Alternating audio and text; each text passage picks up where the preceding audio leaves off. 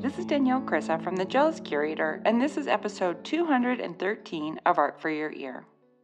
Once again, today's episode is supported by Storyblocks, an online treasure trove of media that you can use to tell your own stories. They don't just have images, they've also got music and really lovely video. Storyblocks makes it possible for creators to keep up with the growing demands for modern video content so that you can bring all of your stories to life without being stopped by pesky things like time, high costs, and the equipment required to shoot original content. Storyblocks has affordable subscriptions, unlimited downloads, and inclusive content. You can learn more about Storyblocks by visiting storyblocks.com/AFYE. That is Art for Your Ear. Storyblocks.com/AFYE. So I met today's guest in, I want to say 2016, 2017, when I hosted one of my Girl Crush workshops in Vancouver. SANDEEP Johal was just at the very beginning of what has become a thriving, exciting art career, and I cannot wait for you to hear her story. So you know what? Let's not wait. I'm just going to jump in right from the second she answered my call. Ready? Talking to SANDEEP in Vancouver. Hello. Hey, girl. Hi, how are you? I'm good, Danielle. I'm so tired. Are you? I think that's going to be a theme because of life or because you're so busy. Yeah, I'm doing mural number 8 right now at the VAG, and it's just like, it's awesome, but like I'm tired. Yeah. Are you doing that after we're done? Like, do you have to? No, I'm just doing meetings and stuff today, but I'm going to go there tomorrow, Thursday. Oh my God. Yeah, it's been nuts. I mean, I can't complain, but it's been a lot. Yeah, no kidding. Well, let's just jump right in because there's so much to say, and I'm going to say it to you all before. Okay. Well, you know what? We just recorded that. Let's just keep that in because that's just the truth. Sure. Okay, SANDEEP, Yes. The last time I saw you was at the Vancouver Mural Festival. I think that's the last time I saw you in person. Oh, wow. That was like 3 years ago. Is that it? It feels like it was 12 years ago. Was that your first mural? No, actually, I did one of aliens playing pool in the 90s at Boys and Girls Club. I wish I had a photo of it, but I don't. But fast forward to 2017, and I did my first one through Thrive Art Studio because they did that mural residency program. Yeah. That's right. I knew that there was one before. Okay, so that was years ago. But we see, I feel like I know it because of Instagram. I'm like, oh yeah, I've seen her. I'm like, no, that was literally years ago.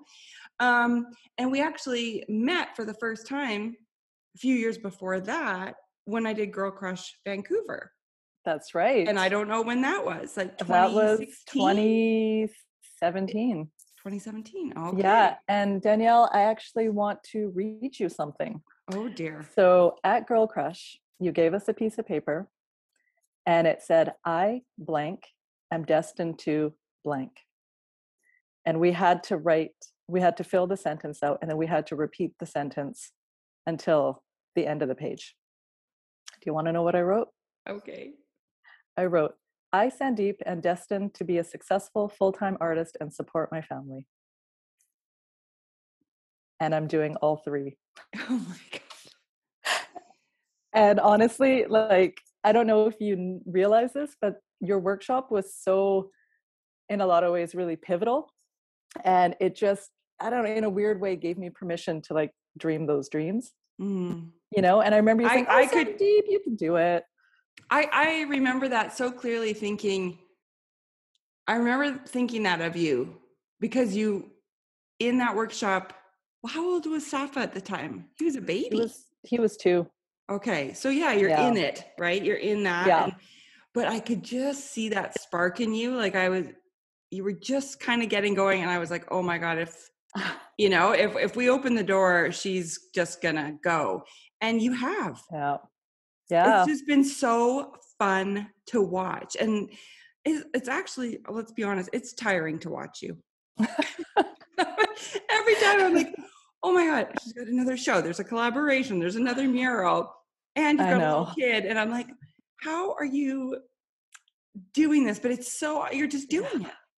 Yeah, honestly, I wanted this for so long. And now that it's here, I'm in it. Like I'm fully in it. Like I Yeah. work 25/8. I am thinking about art like all the time. Like I am 3000% invested in what I do. Yeah. And you can see it. It's awesome. Okay. So Yeah, now we thank have you. to rewind to Yes. little baby Sandeep. Yes. And where did you grow up? And were you a crafty little kid? Yeah. So I grew up near you in Kelowna. Oh, did I know that? I don't know. I was, born and raised Oh my in gosh. Kelowna. Yeah. So I love it that you're an Okanagan gal. Yeah. Yeah. And my dad actually immigrated to Canada in 72. And then he sent for my mom, brother, and sister in 74. And where were And they? then they were in India in the north. And Okay. then I was born in 75. And so my parents didn't really have the ability to like sign me up for art classes and all those types of things. But my mom did give me a bunch of legal pads and a pencil.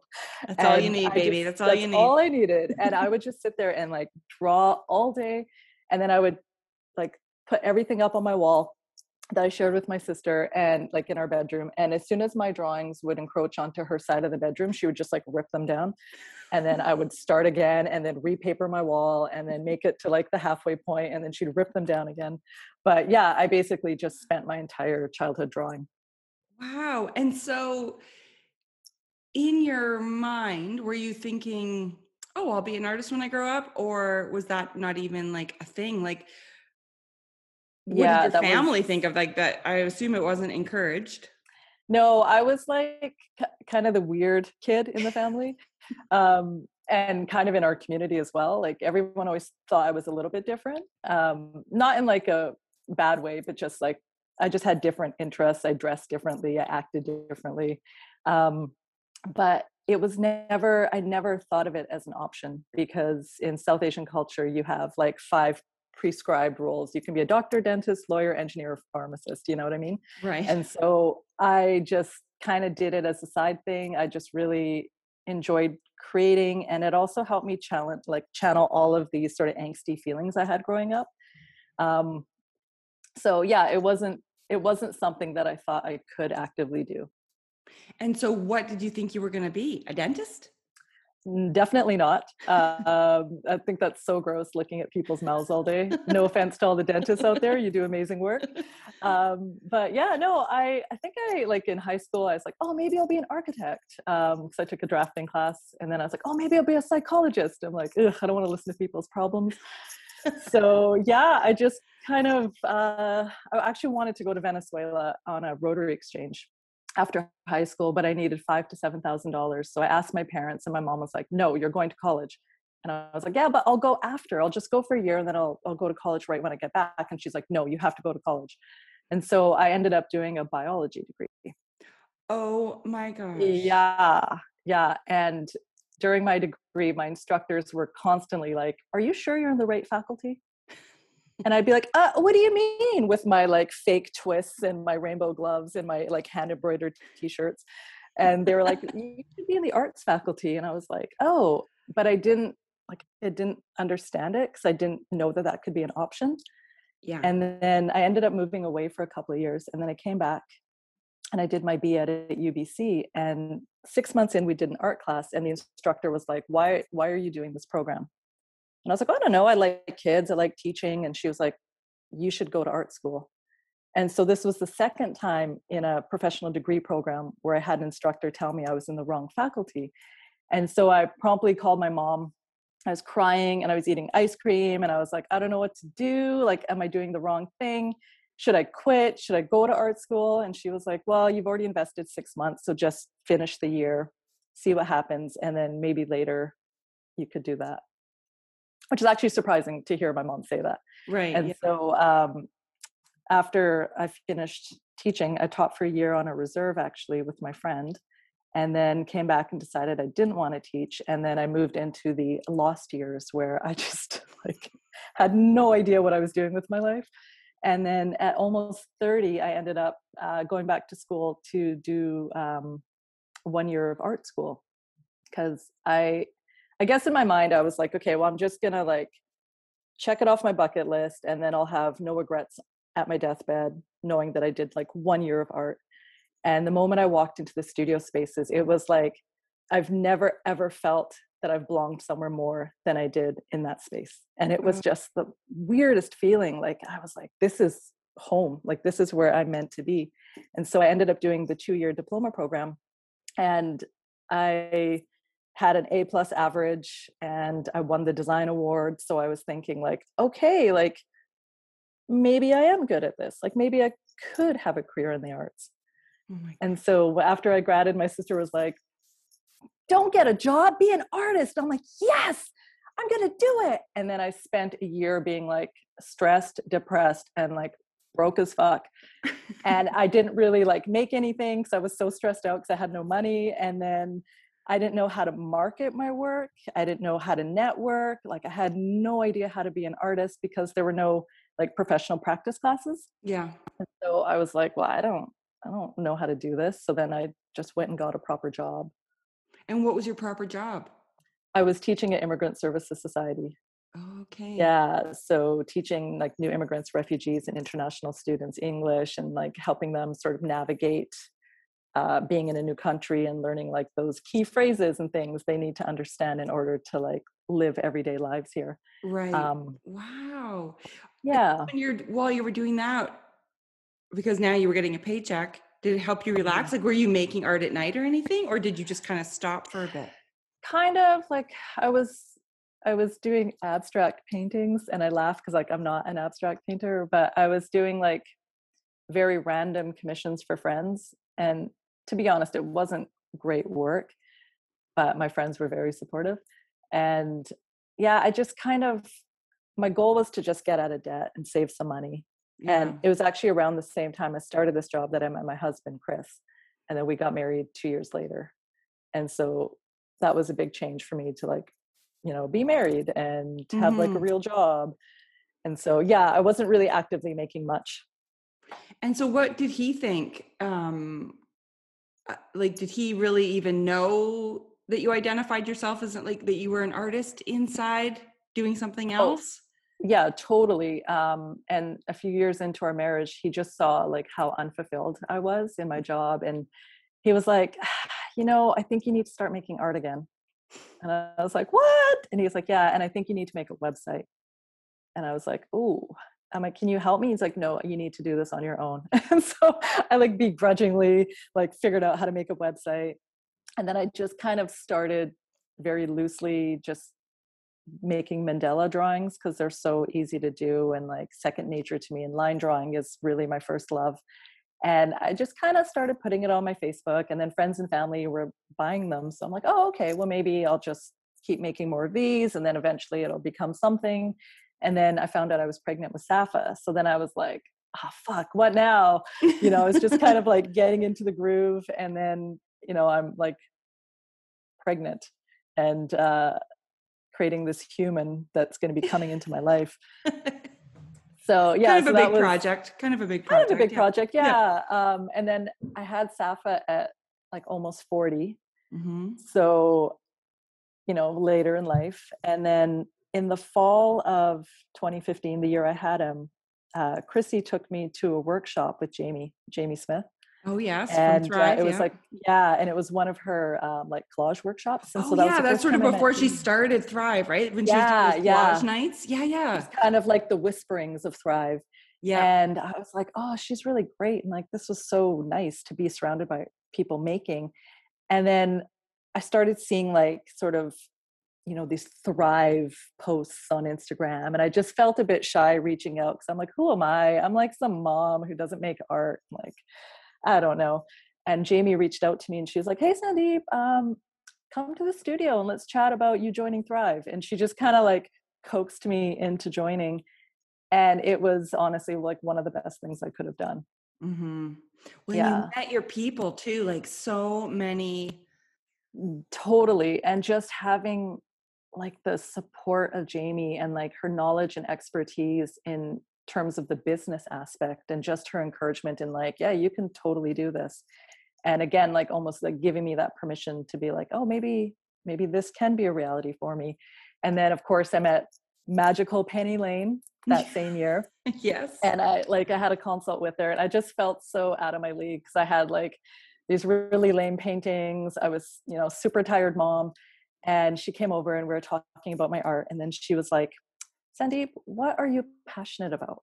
Like, what's the thing that really moves you? And I was like, well, I really care about women, and I care about gender justice and, violence against women. And then I just started like bawling, and she goes, that's what you need to be doing. And so she kind of changed the trajectory I was on and pushed me back into the work that I wanted to do, but I was a bit afraid to do. Yeah. And it's sometimes like, that's the great thing about working with someone like Penny Lane is like, when it's you know how you can give other people a great advice, but you can't give yourself it. You can't see the forest for the trees when it's your own thing. And I've heard so many people say like she'll go to their studio, they'll have all this stuff laid out for her, and she'll dig into this one little pile that you didn't need to see, and she'll be like, what's this thing? What's this? You should be doing, and she's right. Like, because it's this thing that you hid away, and that, I try and talk about that a lot, but I don't do it as well as Penny Lane, but finding that thing that is you, which is easier said than done, right? Like sometimes you do need an outsider to go, I think this is the thing. Totally. Because that's when I met you. You had started doing the drawings, and you were starting a series about women. Yeah. Yeah. Yeah. And it's funny because, well, not funny because of the subject matter, but funny because that series, Rest in Power, I had started doing these goddess drawings based off of this fictional goddess from Shaughnessy Baldwin's novel, The Selector of Souls. And I had actually initially done a little 12-inch by 12-inch painting of it for Rove, which was one of Jamie's art walk events. And someone bought it. And so I'm like, oh, cool. Maybe I'll do like a bunch of mini paintings of this sort of fictional goddess. And then, but first I'll do some drawing studies to figure out how I want to draw them. And as I was doing the drawing studies, it coincided with Inktober. And so I posted the first goddess, and it was around the time that an international student, Natsumi Kogawa, went missing in Vancouver. And she was Japanese. Yeah. And I'd lived in Japan for 2 years, and I taught tons of Japanese students. And so I felt a real connection with her going missing. And I was just like, please let her be okay. And we find out that she was not okay, and she had been murdered. And so I'm drawing this goddess, and I'm thinking about her, and I'm like crying. And then I just wrote, dedicated to Natsumi Kogawa, rest in power. And people's response was really like, oh, whoa, what happened? What happened to this girl? And I was like, well, just, look it up. And so I thought, oh, well, maybe these goddesses can actually embody these women who have passed away. And so I started doing a different goddess for each day, and I was dedicating them to different women who'd been murdered. And I remember Penny Lane saying, Sandeep, how do you choose these women? And I was like, well, I kind of have this weird murder Rolodex in my brain, and I keep note of things that happen to women, and I file them away. And then I was just pulling out these stories as I was drawing. And it just felt really cathartic to think about these women and then give them this form in these goddesses. And then Julia Kreutz from the GAM Gallery reached out, and she's like, Sandeep, we want to do a solo show with these drawings. And I was like, what? And so that was the fall of 2016, and the show was slated for the following year. And so I created the show. I did 10 drawings dedicated to 12 women, and then I did 3 paintings that were based off of scenes from the book Selector of Souls. And it was like, that was my first solo show, and it was more than I could have ever hoped for. Like, just the level of understanding and care that people had about this subject matter, and just people thanking me for bringing these women's stories out, and saying like, I'm going to go look these women up now. And I'm like, great, like let's look these women up, let's learn their stories, let's share their stories, let's preserve their legacies, and let's try to affect change in some way. And so now 4 years later, that same series is part of my new show at Surrey Art Gallery. And I added 4 new drawings. And the best part was, guess who came to the show? Shauna Singh Baldwin, the author of The Selector of Souls. Yeah, from Minneapolis. Did you know that was going to happen? No, she's best friends with my curator's mom. Oh my And she was word. going to come anyway. And so my curator's mom was like, you know what? You need to come during Sandeep's show. And so when I was talking to Satwinder, I was like, oh, I wish Shauna understood like how much her book has impacted me in my art. She's like, well, Sandeep. And then Shauna just walks in and I'm like, oh my God. And I just got all teary-eyed. And I couldn't believe this woman who wrote this book that inspired so much of my work and like really important work was there in the flesh at my show. When did this happen? Was this just? It was September 18th at my opening. Oh my gosh. Yeah. And we were on a panel last year together. So that was the first time I met her. And she's just so eloquent and so smart. Wow. What a moment. Yeah, it was wild. Oh my God. So how, that's what I knew you for, because that's sort of around when we met, when those goddess pieces were happening. Your murals and things are all very narrative too. There's always like a story happening. Do you have this constant thing, the goddess thing, running through all of your work, or do you approach each project to tell a different story? Or yeah, I mean, if it's a client-based mural, it's really just going to be an aesthetic thing, right? And there won't be like a full sort of story. But when I get to paint the murals that I want to paint, I try to incorporate some kind of story. And so right now I'm doing a project with the Vancouver Art Gallery where curatorial and art rental and sales are doing a spotlight on artists from art rental and sales. And so I'm the inaugural artist for the project and I'm painting a mural in the lobby. Amazing. And yeah, it's really cool. Such a great project. Thanks, Diana and Zoe. And I was like, oh, what do I want to do for this? I'm like, I get to literally do whatever I want. So I want to like really make it my own. And so I started drawing. And then again, there's the story of Sabina Nessa who goes missing in the UK and she's found the next day. Mm-hmm. And that comes off the heels of Sarah Everard a few months earlier in the UK, who had gone missing and was found the next, a few days later. And I just felt again so enraged. And I'm like, a woman can't even walk a 5-minute walk to the pub to meet her friends. Yeah. Without facing this fear of something happening. And so I was like, I need to make this mural around that and like represent these feelings that I'm having right now. And so I have a seated figure of a woman and that is representing hope. And then I have a seated figure of one of my beast women, which is representing anger. And so it's like, those are the two feelings I always oscillate between. It's like this like intense anger for all of these things that happen to women, but then these deep feelings of hope that things can change. And so I constantly go between the two. And then I have them sort of surrounded by a tiger, and the tiger is action.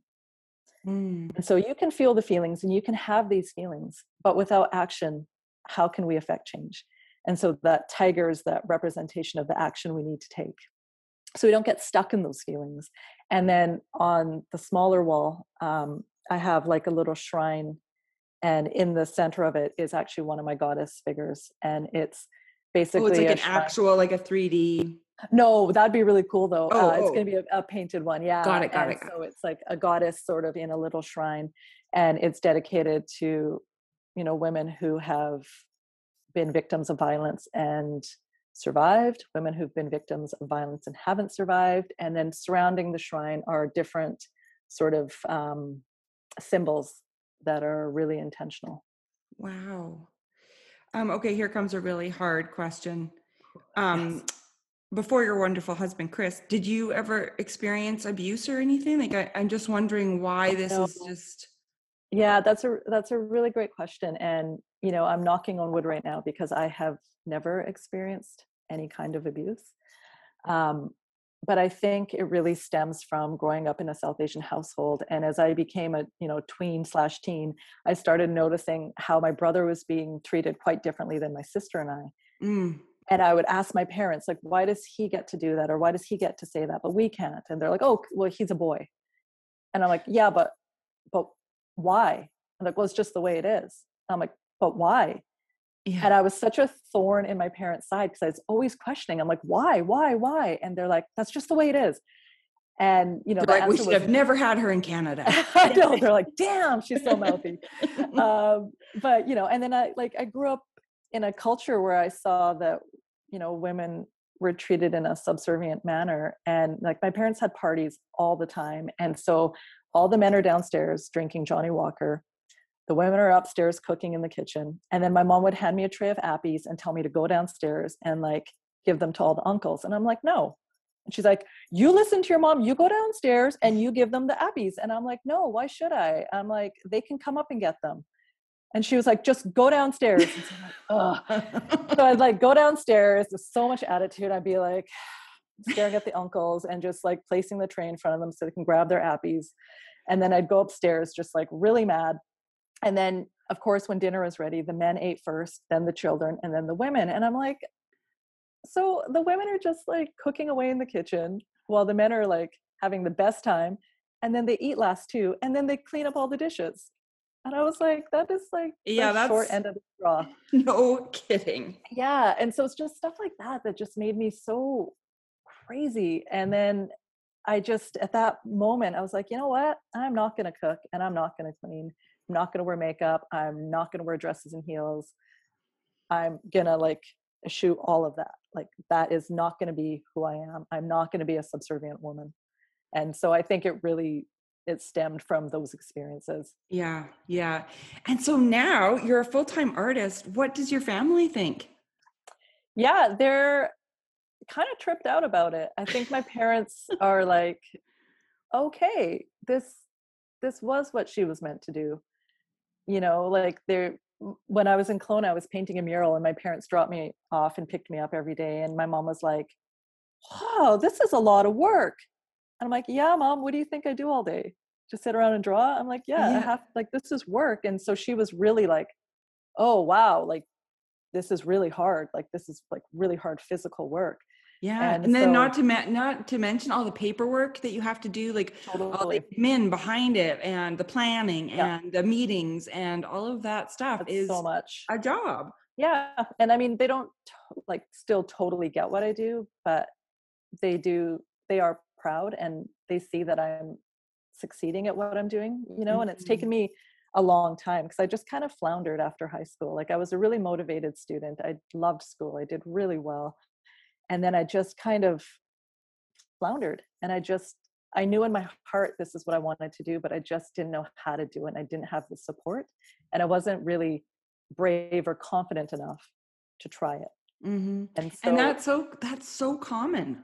Yeah, totally. Instead of art at first, just because it's the same thing. Even though I had been the art kid, it was just like, well, that seems crazy. Yeah. And everyone's telling you can't do it, right? Like, yeah, you're starving artist, and I'm so sick of that expression. And so that's kind of another reason why I'm working so hard, because I want to dispel that myth. And I want to show people that, if you put in some sweat equity and some blood and some tears, you can get there. Yeah. And so Safa's in school now, which helps.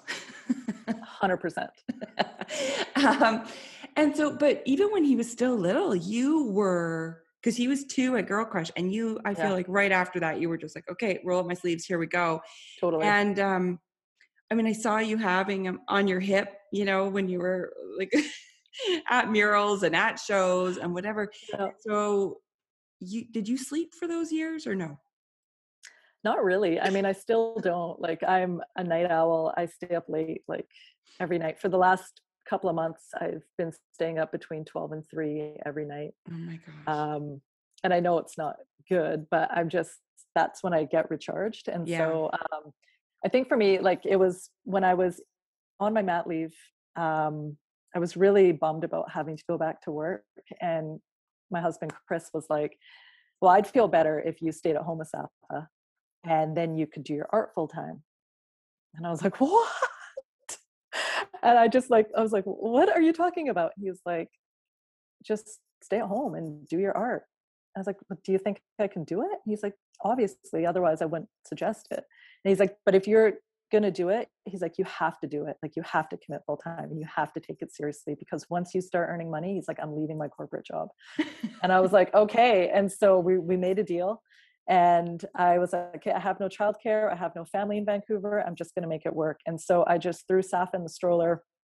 I took him everywhere with me. You know, he's 6.5 now, and he's like BFFs with my framer Bill. You know, he knows all the guys at Deluxe Paints. He's just like, he's been such a part of my experience. And yeah, it was also that moment of like, okay, I have a child now. Who do I want to be for this kid? You know, what kind of role model do I want to be? Do I want to show him a mom who's going to a job she doesn't like every day? Or do I want to show him a mom who's alive doing something she loves?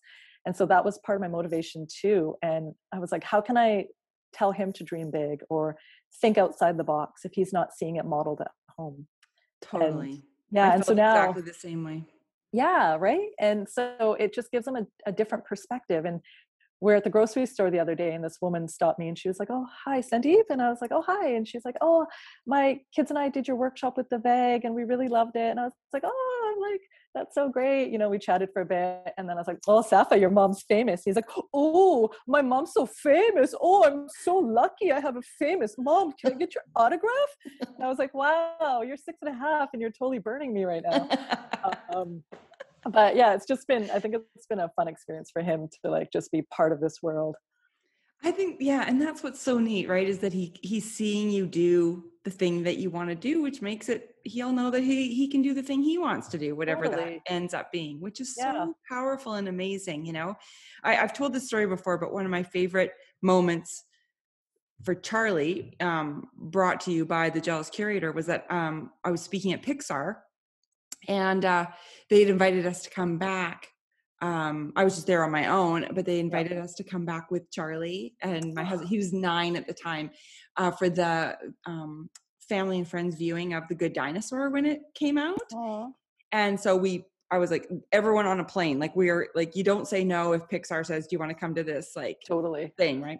Yeah. And so we went, and Charlie was just in awe, loved it. And we wouldn't have been there if it weren't for me doing what I want to do. Right. Totally. And then my friend, Vincent, who works there, he was the one that was giving us the tour after. And, you know, he said, most little kids draw and whatever. And he said to Charlie, oh, so are you, you know, do you draw and stuff? And Charlie said, no.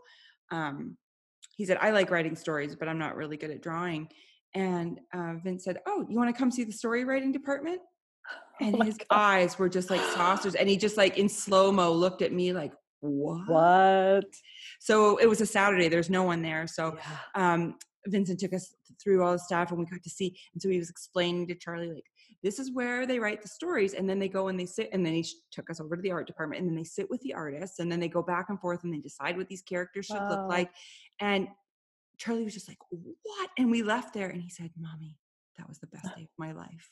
Oh my God. And, you know, I don't know if he'll end up being a writer. I don't know what it'll end up being, but like growing up in a small town in Canada, you just, you know, he's growing up in the same town I grew up in, and it just didn't feel, I mean, especially then without the internet and stuff, it just felt like other people did. Like that didn't seem like a job you could have. And so just watching his eyes pop out of his head, same with Safa. It's like, I just want them to know, like, you can do whatever you want. Yeah. And I feel like as an yourself adult, in the right direction, you know? Yeah. He's going to look back on that really formative experience and be like, I got to see the possibility in that moment.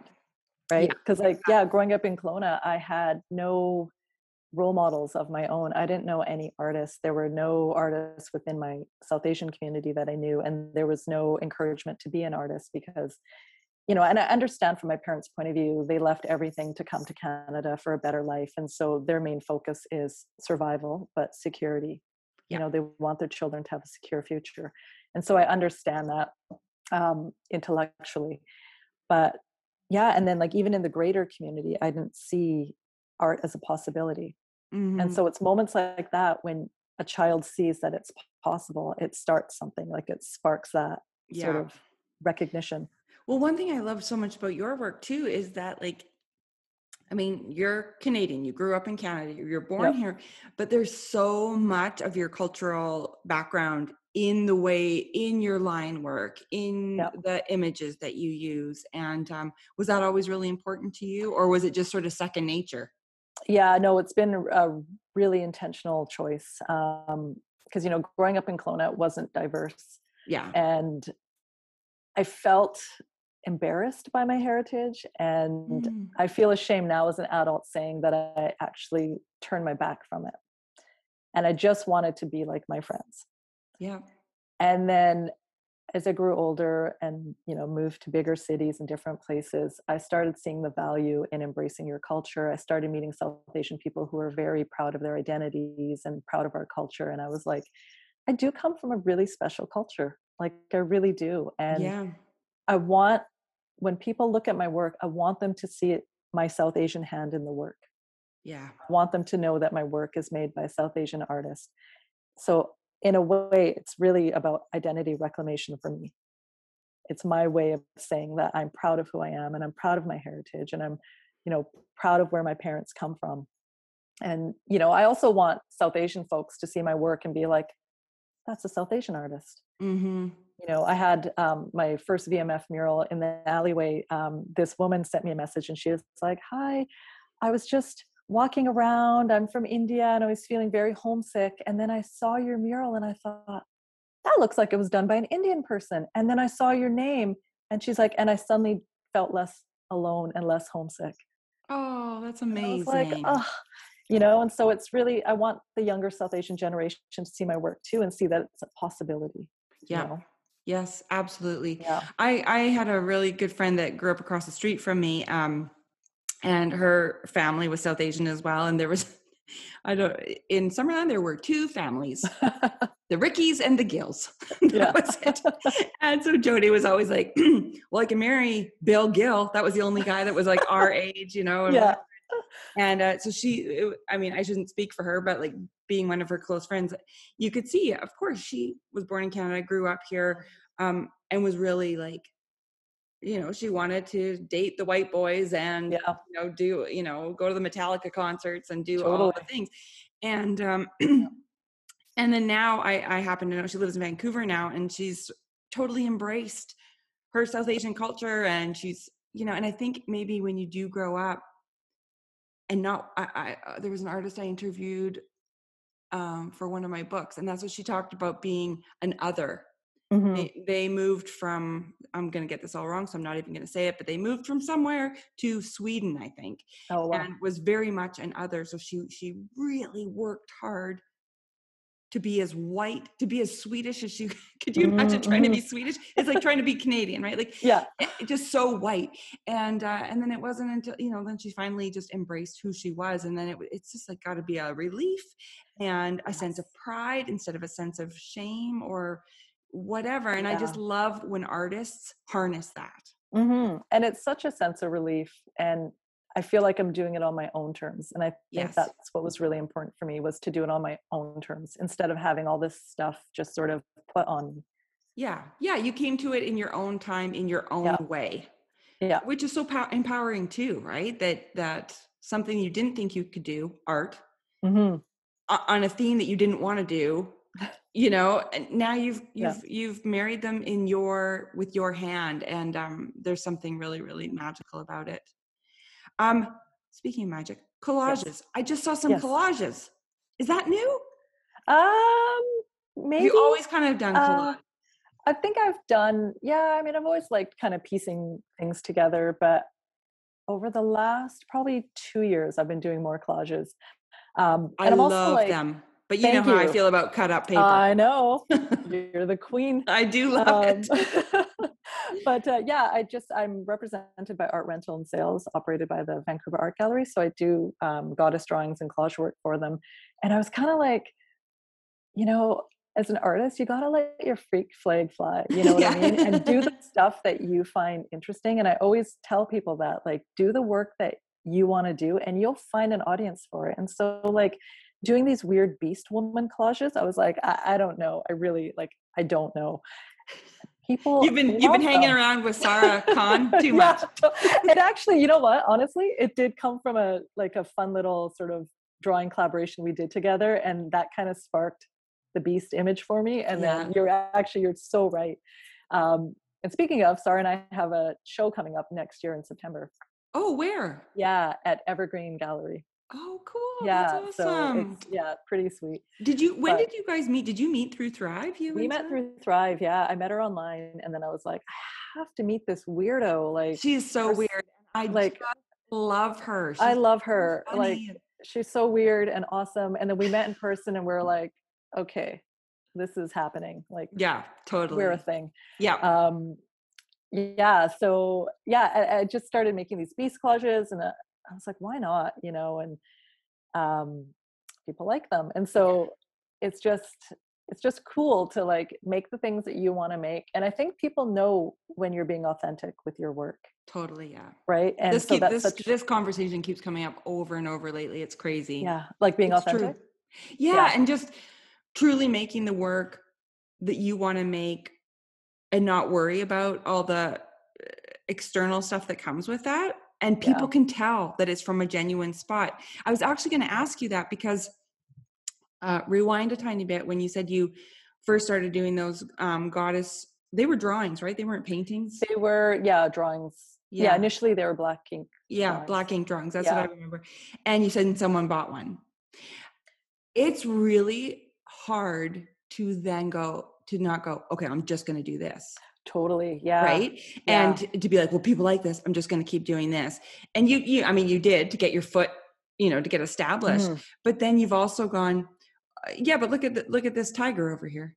And like, look at this collage and these beast women, like to continue to push yourself and to do the things you want to do when you kind of hit on something that people were liking, that's such a trap that you can put yourself into quickly, right? Yeah, absolutely. And like with the goddess drawings, they started out, so the initial one I did was a little painting that sold, and then I did the studies, and then I did the drawings for the show. Okay. And I actually, I don't know, I sold 2 of the goddess drawings to a friend of mine, and then I regretted it. I was like, this isn't work that's commercial. I can't sell this work. Why did I sell this work? This is about these women.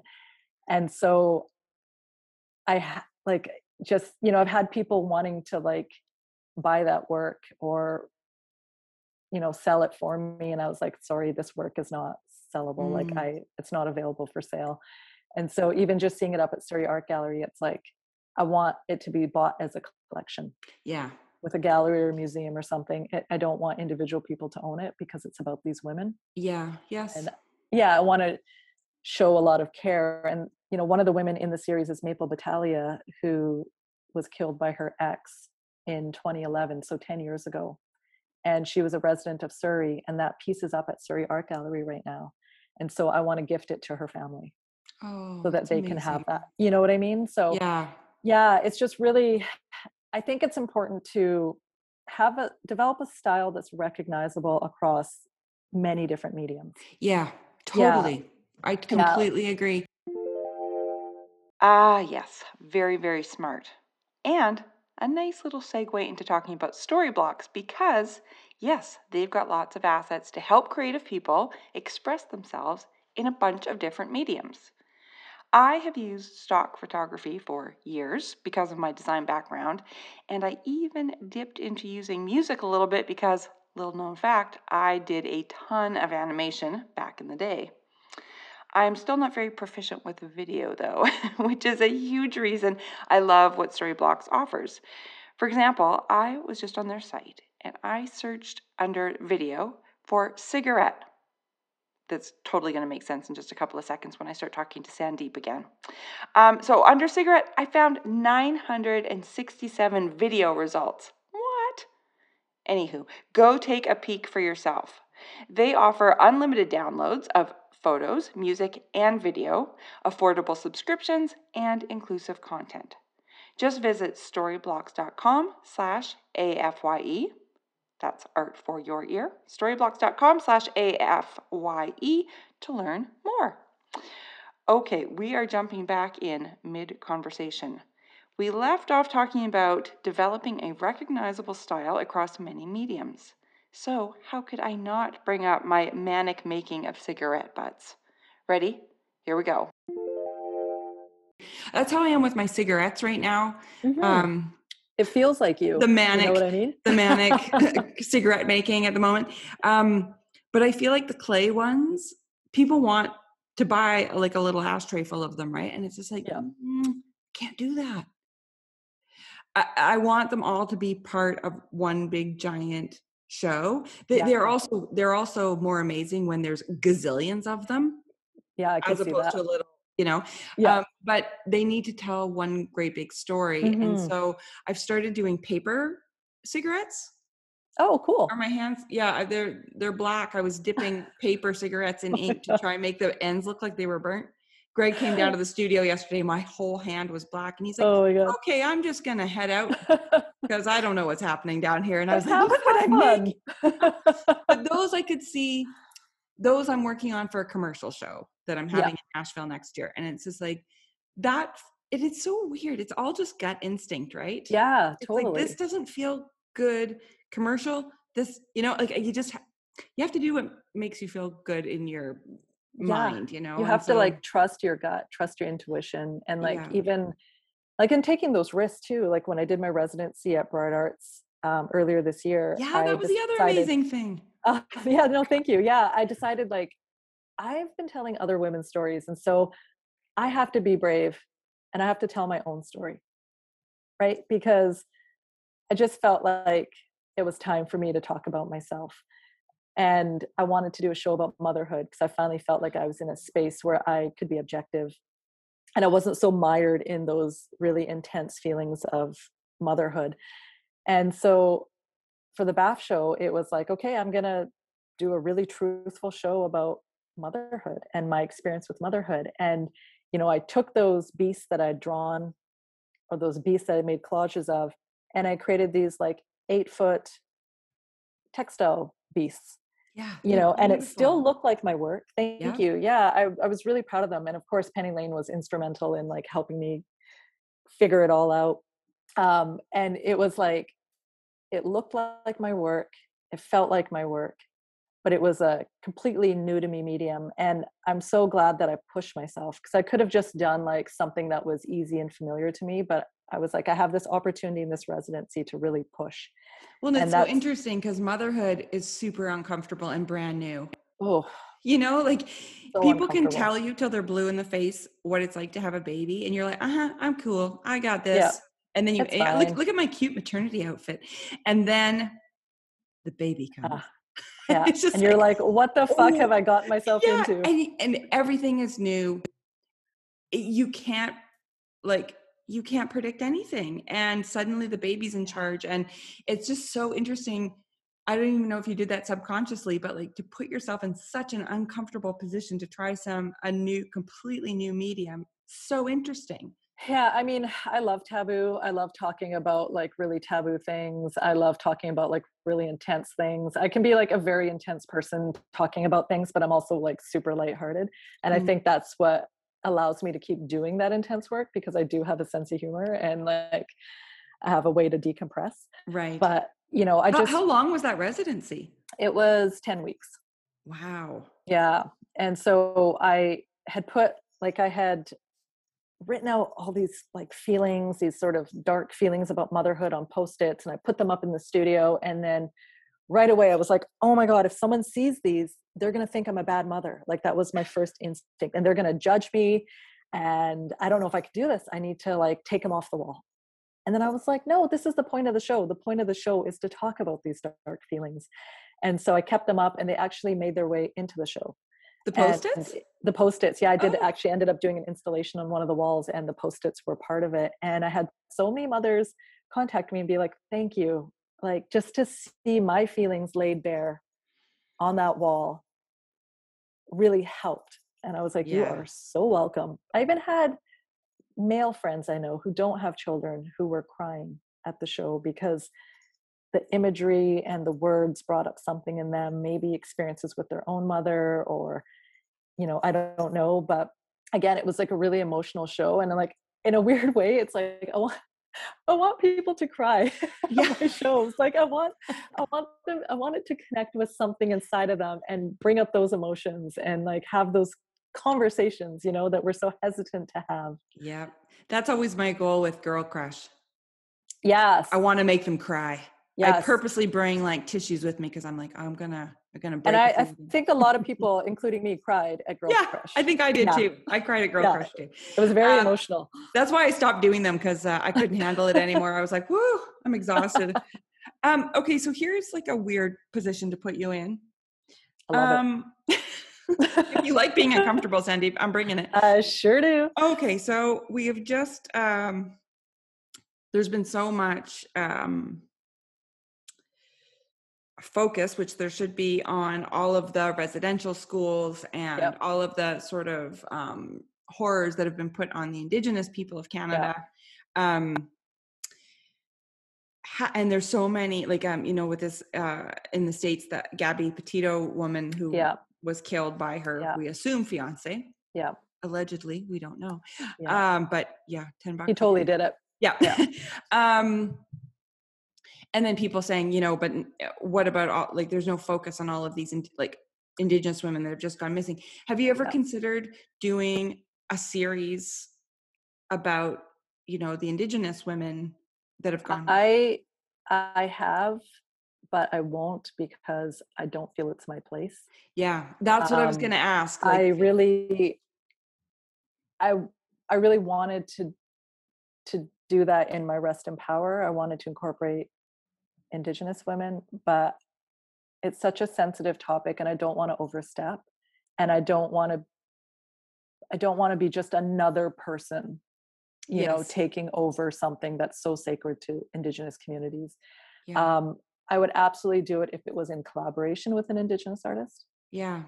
But I'm very hesitant about doing certain things because I never want to disrespect another community. I absolutely hear you. I absolutely hear that, because it is when you don't feel like it's your story to tell, Yeah. in a way. But I think, yeah, if you did a collaboration, Collaboration would be powerful. amazing. That would be. And I mean, I did do a collaboration with Deborah Sparrow for India Summer Festival, where I designed a goddess, and then she designed the patterning on the goddess. Okay.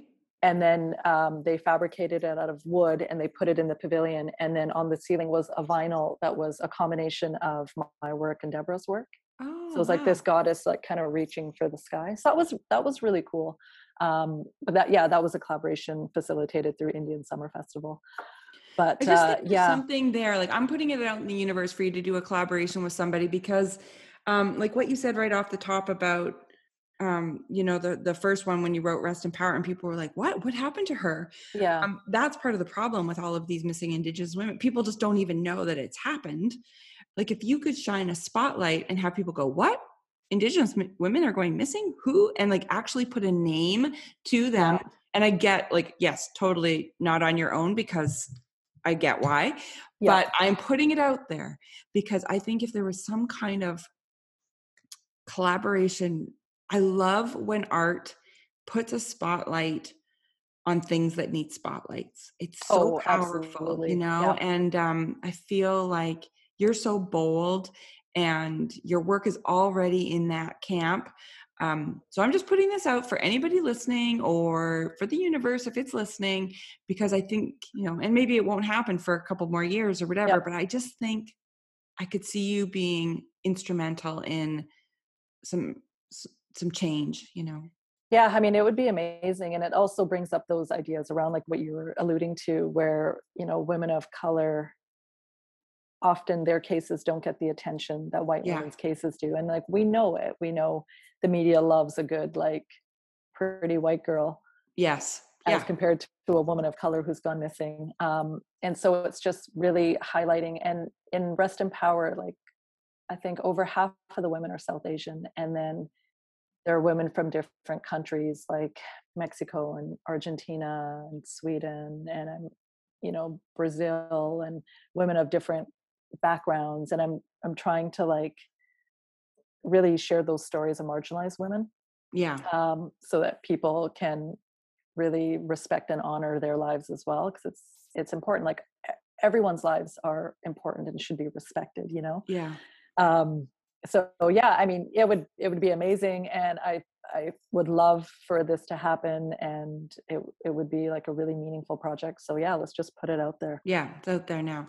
Yeah. Well, yeah, it's so I was, because I ran and dropped Charlie off at school, and I was getting gas and getting back here so we could chat. And whenever I'm doing that, I'm always thinking about the Yeah. interview coming up and all the stuff Yeah. we're going to talk about. And it's so crazy because my husband and I yesterday were just talking about like how paths can happen, like like the sliding doors movie, like if you turn left instead of turning right, like how your life can change so much. And I've talked about this a little bit on the podcast before, but I was in a very abusive relationship in my early 20s, and I left him basically Yeah, good. in the night, kind of left. And I always just think like I could have very well ended up dead.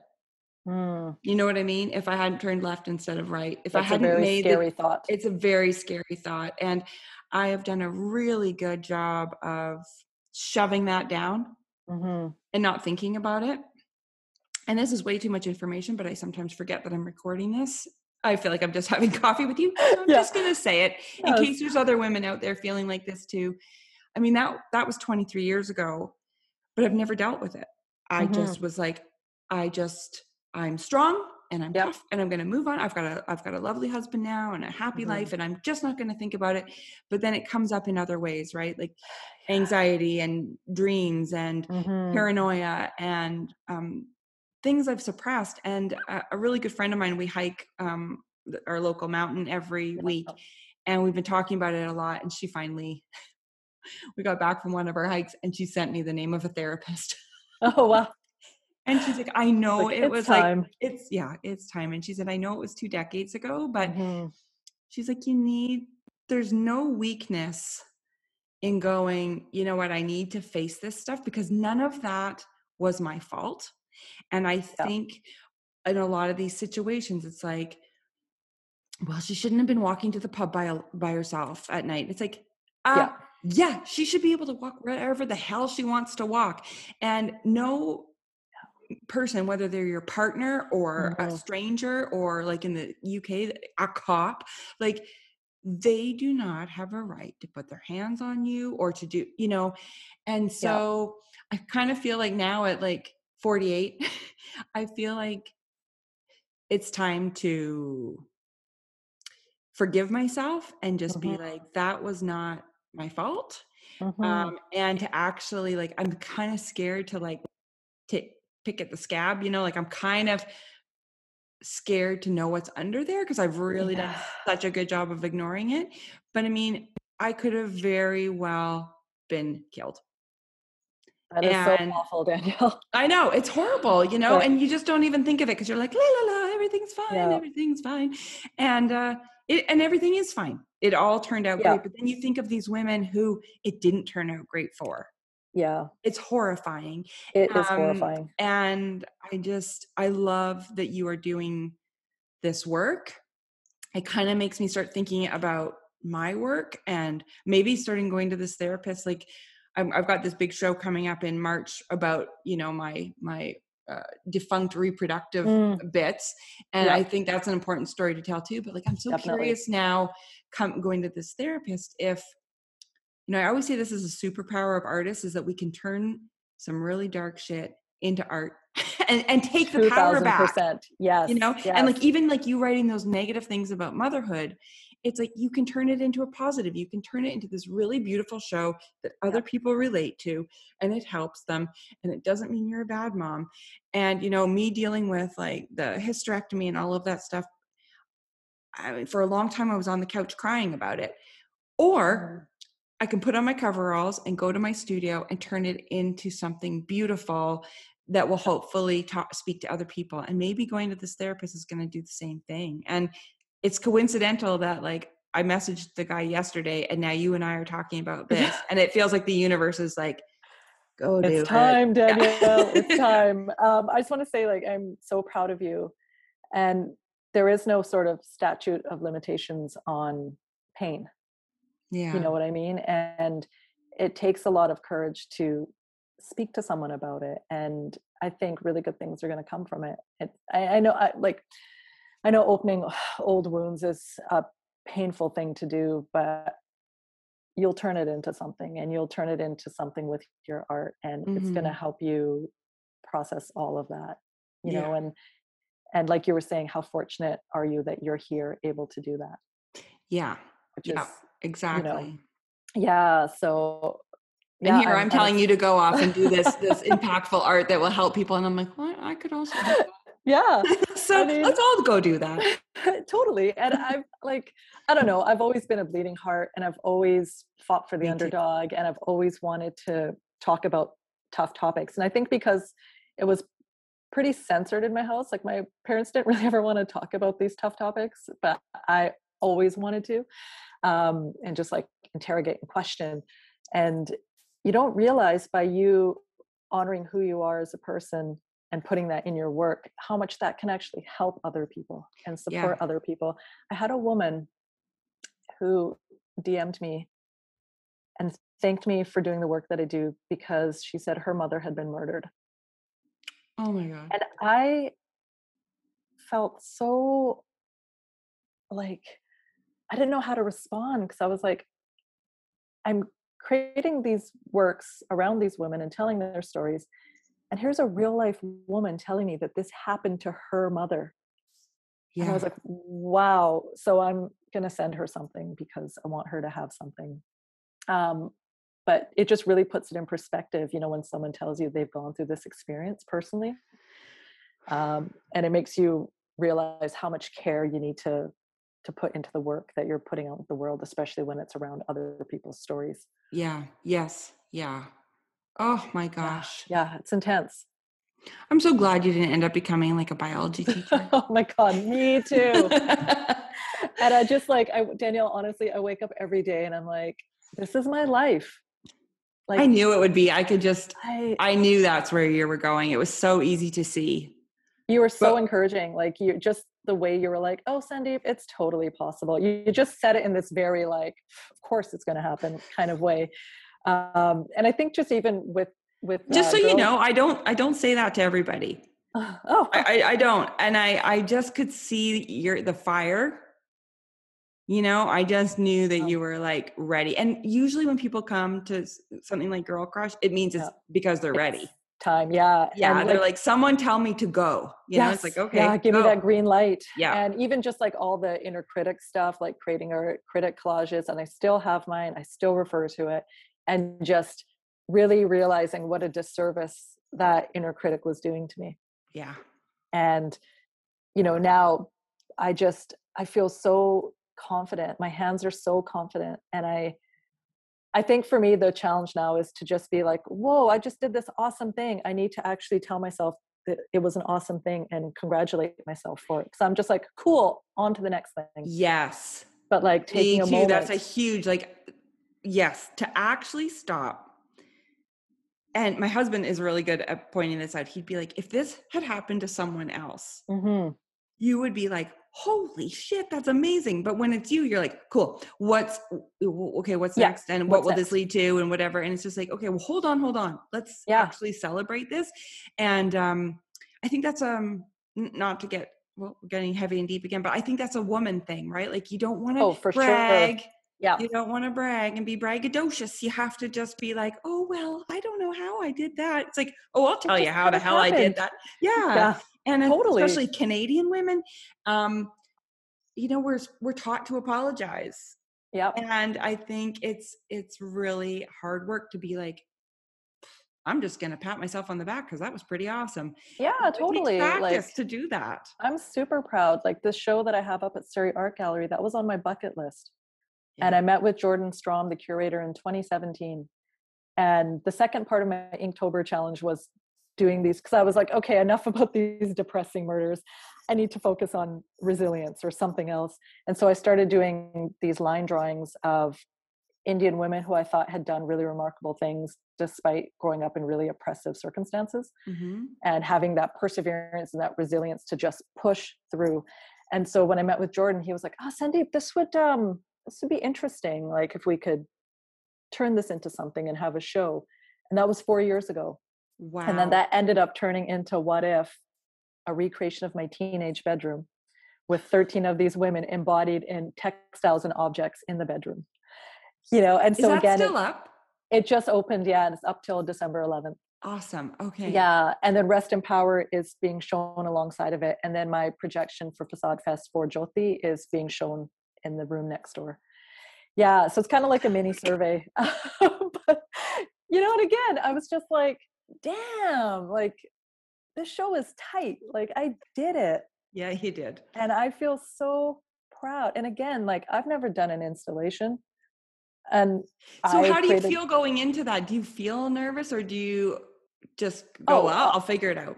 I mean, always, yeah, I'll figure it out. But I was like, I was actually going to take the smaller gallery. And then Jordan was like, Sandeep, why don't you take the main space? And I was like, what am I going to fill it with? And he's like, we can bring some of your older works in. And I was like, And then the space that the installation's in, I felt it was just still too big. It wasn't intimate enough to be a bedroom. So good old Penny Lane was like, Sandeep, we're going to localize it in the corner. We're going to just push everything into one corner. The lighting's going to be in that one corner. And that's how we're going to make it intimate. I'm like, okay. And so, yeah, it was just kind of like, it went through so many iterations. Like the first idea I had is so much different than what it became. And I had to go through all those iterations for it to be the show that it is. And, I created my first wallpaper. Chrissy Arsenault was amazing in basically helping me create this wallpaper. The gallery built a bed. They built shelves. Wow. Like it was like so legit. And, I was like modifying objects. I was embellishing things with fabric. I created a textile, like all these things that I don't normally do. And again, just like pushing myself. And so when you look at the work, it's me. Yeah. But it's just me in another form again. So when you come out of doing all of that, because that's how I've been feeling, like all of a sudden, I just sort of embraced my love of weird objects because I collect them all from thrift shops and then put them all over my house. And I'm like, hold the phone. Why am I not putting this into my art? And then I was starting to feel like, oh, but should I be doing 2D stuff? Because that's what I was trained to do. And then so I start working on 2D things, and the next thing you know, out comes the epoxy glue and something got glued onto it, So having that whole experience, do you come out of there going, oh, I really feel like doing ink drawings, or are you like, ooh, let's glue more shit onto other stuff? I kind of. Or are you just good with all the melange? Yeah, I'm good with everything. Like right now, I'm working on a bunch of illustrations, so I'm working digitally. So I just. Okay. I move very easily between mediums. It's very easy for me to just like, okay, now I'm doing an installation. Great. Okay, now I'm doing a mural because I'm literally doing a mural right now. And then, okay, I'm doing some digital illustrations. So I'm able to just like switch very quickly. Yeah. And you're right. You've really created your visual voice. Like it's always so easy to tell that it's you. Like when I'm scrolling through Instagram, I always know when it's you. I don't even have to see that your name is there. Was I just going to ask you, this is why I'm leaving the beginning in when I'm like, we're just going to start when you're like, I'm so tired. Yeah. Now people understand why. Yeah.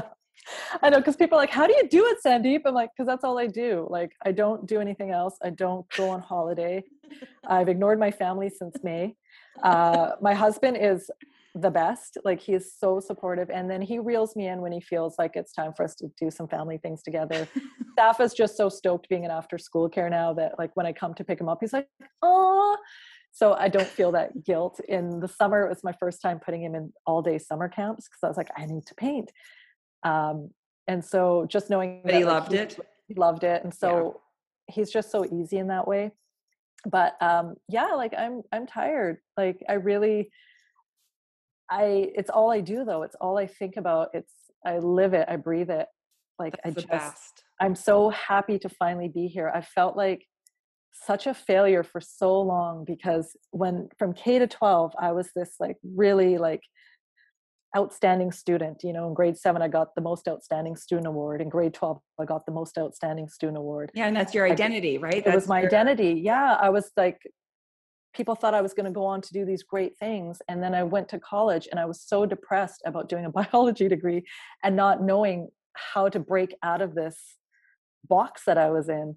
And it just kind of, I flailed, and I just felt like I had fallen so short of my potential. And I just had this like guilt and Mm. sadness about it for so long. And I hated Well, that and when you feeling. have an identity, whatever it is, and then Mm-hmm. that goes away, you're like, whoa, It's like, who am I? yeah, where's Yeah. that cornerstone that I can identify with? I felt the same way being an art kid and then not doing well at art Mm-hmm. school. Was Right. like, Yeah. what? The art kid Totally. sucks at art school? Like, this Yeah. is Well, upsetting. according to someone else. Well, and I probably did though. I mean, I wasn't conceptual. I was at the wrong school. Yeah. It was a super conceptual school, and I was not old enough to be conceptual yet. Yeah. So no shade to the school. I shouldn't have been there. Mm-hmm. I should have gone somewhere more practical. Like I should have done a college. I don't know. Yeah. Anyway. But yeah, finding that, not having that identity is terrifying. And I love that you call it the lost years, because, and I had those too, living in my parents' basement being like, what? Like now, Yeah. I was working as my dad's receptionist, and I was like, well, that's the end of everything. I was 22 and I was like, well, might as well just give up. Yep. And so for anybody that's listening, who's feeling like they're floundering or like, oh God, because when you're in those lost years, Mm-hmm. you cannot see the light. You can't see that you are going to ever find your way out. And I think what you were saying at the beginning about just being authentic and like, don't worry about what's selling online. Don't worry about what the galleries are doing. Just do the thing that you want to do. And it's going to resonate Totally. with at the very least you, Mm-hmm. and it will probably resonate with other people. And that's what's going to lead you out of that fog, And it's timing, right? Like I met my husband, who is the most supportive person.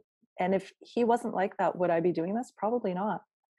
He was the one constantly encouraging me to get back into art. He's always supporting me. He does so much behind the scenes to make sure everything's taken care of while I'm working. And, I needed that. I needed to have a kid to put my life into perspective. Yeah. I needed to meet Jamie. I needed to meet Penny Lane. Yeah. I needed all of those things to happen at that moment. I needed to be a 40-year-old, to have some life experience under my belt, to really want it.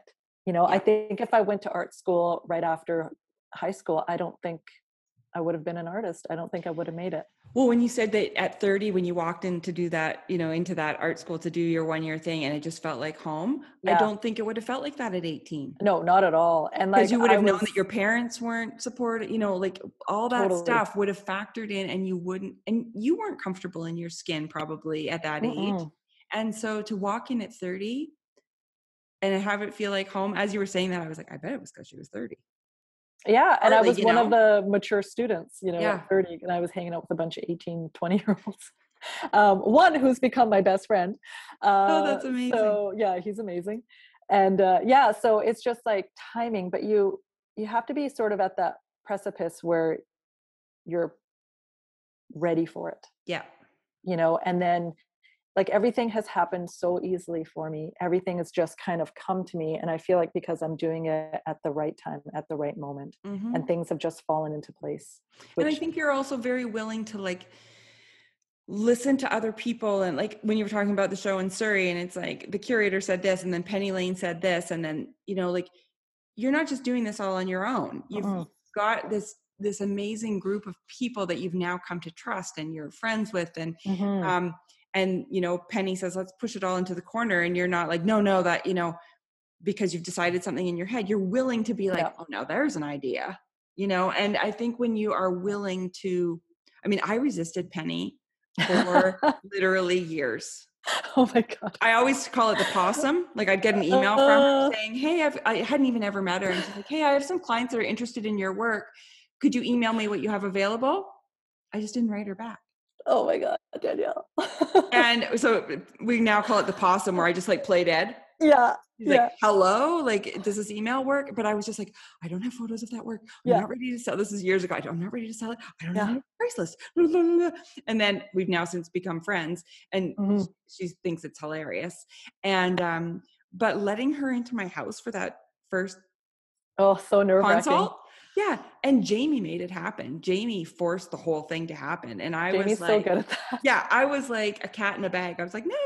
And I always joke, like, you know, she came to my house. She was in the Okanagan doing a bunch of Yeah. consultations. And so she's like, I'm just coming to your house. Jamie gave her the address. She just showed up. I saw her pull into my driveway and I was like, everyone close the curtains. Pretend you're not home. Lock the doors. Lock the doors. And it was amazing. And it changed everything. But she said, because that's when I was doing my little collages with like the swoosh of paint and like a little person. And I was selling them and like, you know, wanting to show them and stuff. And she's like, these are amazing studies. And I was like, studies? You're like, what? These are the final things. They're like finished pieces. Lady. Yeah. And she's like, yeah, no, I think they're a good start. And I think here's how you can push them further. And my first instinct was to be defensive. Yeah. And to not take that help. To be like, no, I know what I'm doing. And this is blah, blah, blah. And then after she left and you actually think about it and it's like, you know what? Yeah, take the help from these insightful people, these experts. Yeah. And push yourself into places where you're uncomfortable. Try new things.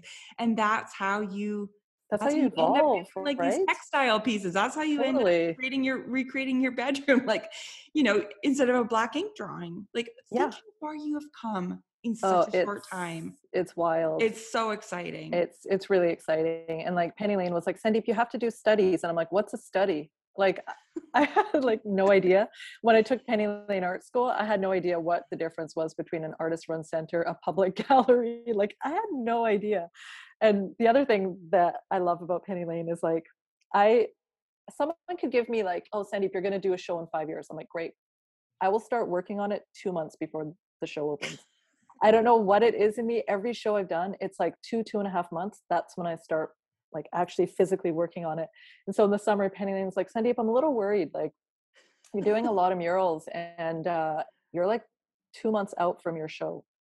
I'm like, yeah, Penny Lane, don't worry, I've got it covered. And then I'm like, fuck, I've got 2 months.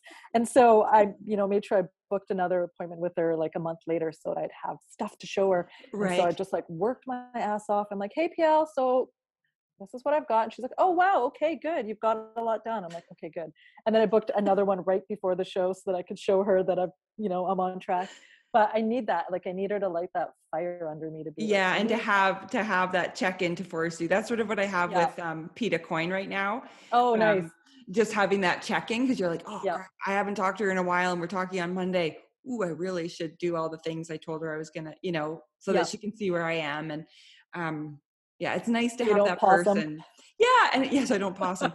It doesn't have to be a consult or whatever. It can just be a friend who keeps you honest, like Jamie or whoever. Like it can, so if people are thinking, oh, I can't afford, to do consultations, you don't have to. Just make those appointments with a good friend who's going to keep you honest and keep pushing you forward. Yeah. I need Penny Lane. I need her like scary. I need her to just be like, Sandeep, in a very stern voice. And then I'm like, okay, Mom, Penny Lane, like I need her to just do that for me. Yeah, for sure. Okay. I've kept you for so long and it's so awesome and I love it. But now we're doing the not so speedy speed round. Okay. Before you are allowed to get back to your emails and murals and shows and stuff. Okay. Ready? Okay. Ready. My classic, coffee or tea? Used to be tea, but 100% coffee now. I was going to say, all the things you've got going, you better be drinking coffee. But actually, you know what, Danielle? It's decaf. I can't drink. No. I know. I can't drink coffee because my heart starts palpitating really fast and I get shaky. Oh, yeah. I know. Yeah. Sometimes I'm like, am I having a panic attack or have I had too much coffee? Yeah. It could really go either way on any I just pretend it's caffeinated. Yeah. Yeah. Sometimes it's just the ritual of the deliciousness. Yes. It's like, I don't even want the caffeine. I just want to take a pause. Yeah. And go make the coffee and smell the coffee. Yeah, I don't actually really care. Yeah. Okay. Earliest memory from a school dance. Oh God. My friend Erin Vance and we had ribbed tank tops and she said we were going to wear them as skirts. What? Yeah. And so we pulled the tank tops on as skirts and just folded them over. And that was what we did. And then also our principal, Mrs. Forbes, when kids were slow dancing, she would come up between them and be like, 30 centimeters, just to keep people apart. It was really weird. They did that at ours too. Yeah. While we danced to Bryan Adams. Did your tank top stay up? Yeah. And did your parents see that tank top? I'm going to assume no. No. Absolutely not. My first dance, I wasn't allowed to wear a mini skirt. So I went over to Michelle Nielsen's house and wore her mini skirt. Loophole. That's a good loophole. Yeah, it wasn't my mini skirt. It was Michelle's. That's actually really clever. That's right? So good. Yeah. Well, okay. One of my best loopholes. I know I can't tell this story in the podcast. I can't. Okay. I'm going to go back and tell the story of wearing that mini skirt. I was also wearing a tie-dyed pink and purple shirt that had hearts on it, like tie-dyed to have hearts. Very cool. Also Michelle Nielsen's full outfit by Michelle Nielsen. Nice job, Michelle. And I was just telling Greg this story. So our high school was 8 to 12. Is that what yours was too? Yeah. Yeah. So I was in grade 8. There was a guy in grade 11 named Ben Alway. He was kind of a Depeche Mode type. Oh yeah, moody and angsty. Yeah, with like the pointy shoes and the skinny jeans. And I just thought he was so cool. But I was in grade 8. Like he didn't even know who I was. Well, he crossed the gym. He must have heard rumors that I had a crush on him. Crossed the gym, asked me to dance. Oh my God. That's like out of a movie. I know. So I'm now dancing with Ben Alway. Oh my God. But it was ballroom blitz. And you know how you have to go down onto the floor? Yeah. I'm wearing Michelle Nielsen's miniskirt. And so everyone's down on the floor, but I was too shy to go down on the floor. So now I'm the only one standing out, which makes me stand out even more than if I had just gone down on the floor. It was like 16 candles. It was like the mortifying grade 8 dance. Oh my God. I know. And then I ran into him when I was in university and I asked him if he remembered that. And he in fact did remember that. He was like, yeah, you're that weirdo that was just standing there. Yeah. And he never talked to me ever again. Oh God. Good times. Well, you got your dance out of it. So yeah. Well, right after this, I'm going to go see if I can pull any of my tank tops on his skirts, see what happens. Greg would probably be all over that. It has to be a stretchy ribbed one. Yeah. Well, it's got to be really stretchy at this point. Okay. Favorite dessert. Oh God, I love dessert. Everything, I know. I knew that. How would I have known that? I like also salty things, so I kind of just love all junk food. But I love mint chocolate chip ice cream a lot. Mm-hmm. That's a good one. Yeah, and that's one that you kind of like. I don't have it very often because there's so many other crazy flavors. But then every now and then you're like, give me a good old mint chip. It's just so refreshing. It and is. Rain or Shine, Vancouver, they make the most delicious ice creams. And so I just buy like the fancy ice cream and it's so good. All right. I love it. Okay. Yeah. Final question. Do you have a tattoo? No. Would you get one? Because your work is very tattoo-ish. Yes. My husband has probably 30 or 40 tattoos. He's getting his knuckles done soon. Oh my God. I have two things about tattoos. I am very non-committal. I'm scared that if I get something, I'm going to be like, oh, what have I done? It looks so bad on my body. Like, why did I do this? I was actually, when I lived in Japan, I'm so glad I didn't do this. I was going to get one of those Japanese characters tattooed on me. Yeah. So glad I didn't. I do. Yeah. So, and the pain, but my mom did a drawing circa late 60s. Yeah, probably late 60s of this character called Mango Man. And it's a line drawing and he's got a mango head and he's standing with his arms crossed and his legs crossed. And it is just the cutest image. And if I get one, I'd like to have that tattooed on my forearm. Oh, cool. Yeah. And that way, when my mom yells at me, I can be like, but Mom, it's your art. Yeah. Yeah. Because you recently just got one. I did. Your grandmother's name. Yeah. Forearm. It's on a weird angle. I can't really. Yeah, it's Blanche, there we go. Right? Yeah. Blanche. Yeah. And in her handwriting. Oh, that's so cool. And how did it feel? Like, did it hurt? Were you nervous? You've given birth. Like, I was like, yeah, that's true. It was fine. And I said that to the guy. I came to Vancouver to do it. And I said to him, he's like, are you worried about it hurting? I said, I did 29 hours of labor with no drugs. I'm cool. Like, this thing's going to take 2 minutes. Like, it's fine. And it didn't feel like anything. It felt like it just like tingled. Yeah, it didn't hurt at all. And I mean, and it's not exactly like a full sleeve. Like, there's nothing thick about it. So it was quick. I think it took him 3 minutes, and Whoa. yeah, and it didn't hurt at all, and it was in a not a very sensitive spot either. But I'm the same way. I've always wanted a tattoo because I love how they look on other people, but I could never decide what I wanted. I think this is an artist problem, right? Like unless you're willing to be like your husband and have 40. Yeah. If you're picking one, you're like, ooh, there's so much pressure. And I had my nose pierced when I was 23, had it for about a year and a half, got bored. Yeah. Then I got my belly button pierced, had it for about a year and a half, got bored. And I thought, this is not a good trait to have for a tattoo. But finally, you know, my grandmother, I've talked about her 5 billion times on the podcast, but she's so important to me. And you know, I've had like 3 mediums now tell me that she's my guardian angel and that she really thinks that art is my destiny and I need to be doing it. There's been a lot of that theme come up. So I put it's her signature. I put it on my right arm because I'm right-handed. And I thought that way I'm just channeling all of the creative energy. And every time I make something, she's now part of it because she's on that arm. So that's amazing. now I catch it out of the corner of my eye all the time. I could not love it more. Like I cried when the guy finished it and said, "You want to see?" And I cried. I just, you know, now I feel like, okay, that was good. Although it didn't hurt at all. So I said to him, "Let's do a full sleeve." So I might have started something. He's like, "Lady, just he's take a minute. Yeah, just off you go." Yeah. And do you have like, so with your grandmother's name on your like writing arm, do you feel like when you're feeling stuck or you're not feeling confident about the direction you're moving in, do you feel like having her name there helps get you out That's of that? why I did it. And like, okay. Yeah, it's brand new. I just did it like a month ago, but that's why I put it on that arm, because I felt like when I do get blocked, I'll have the Blanche power. Nice. To like, you know, keep the energy flowing and keep it moving. Yeah, she was like she was always like my biggest fan.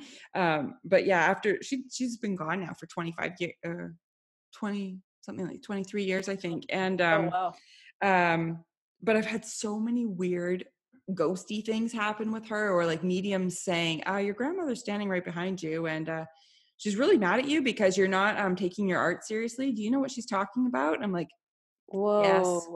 Yeah. So she's around. I have a big risograph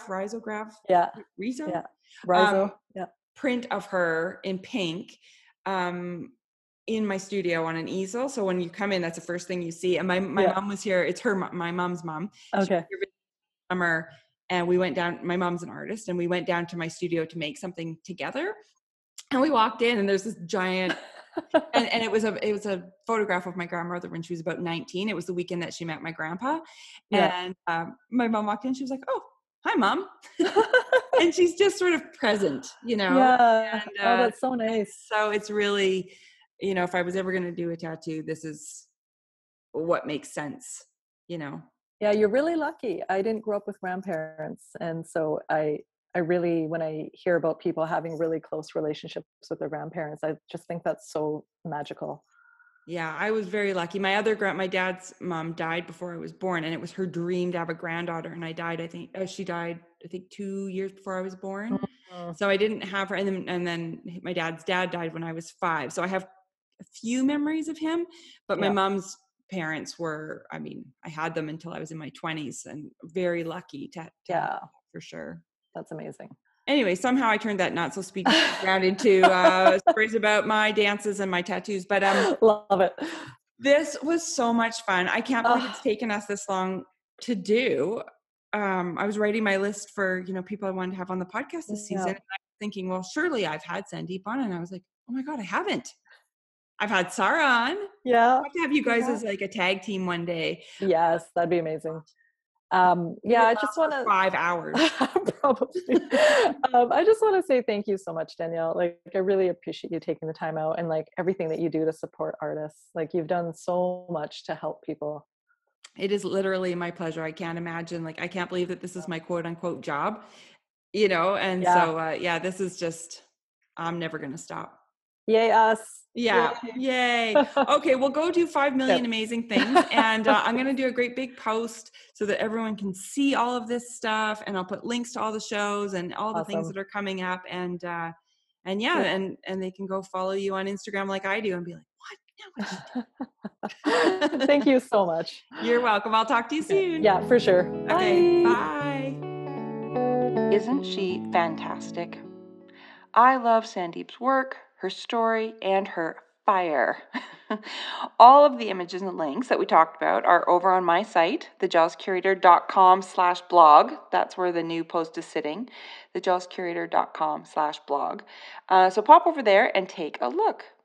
Huge thanks to Sandeep for taking time out of her insane schedule to hang out with us for an hour and a half. Thanks to Storyblocks for supporting yet another episode. And as always, great big thanks to you for listening. There will be a new episode of Art for Your Ear in 2 weeks. See you then.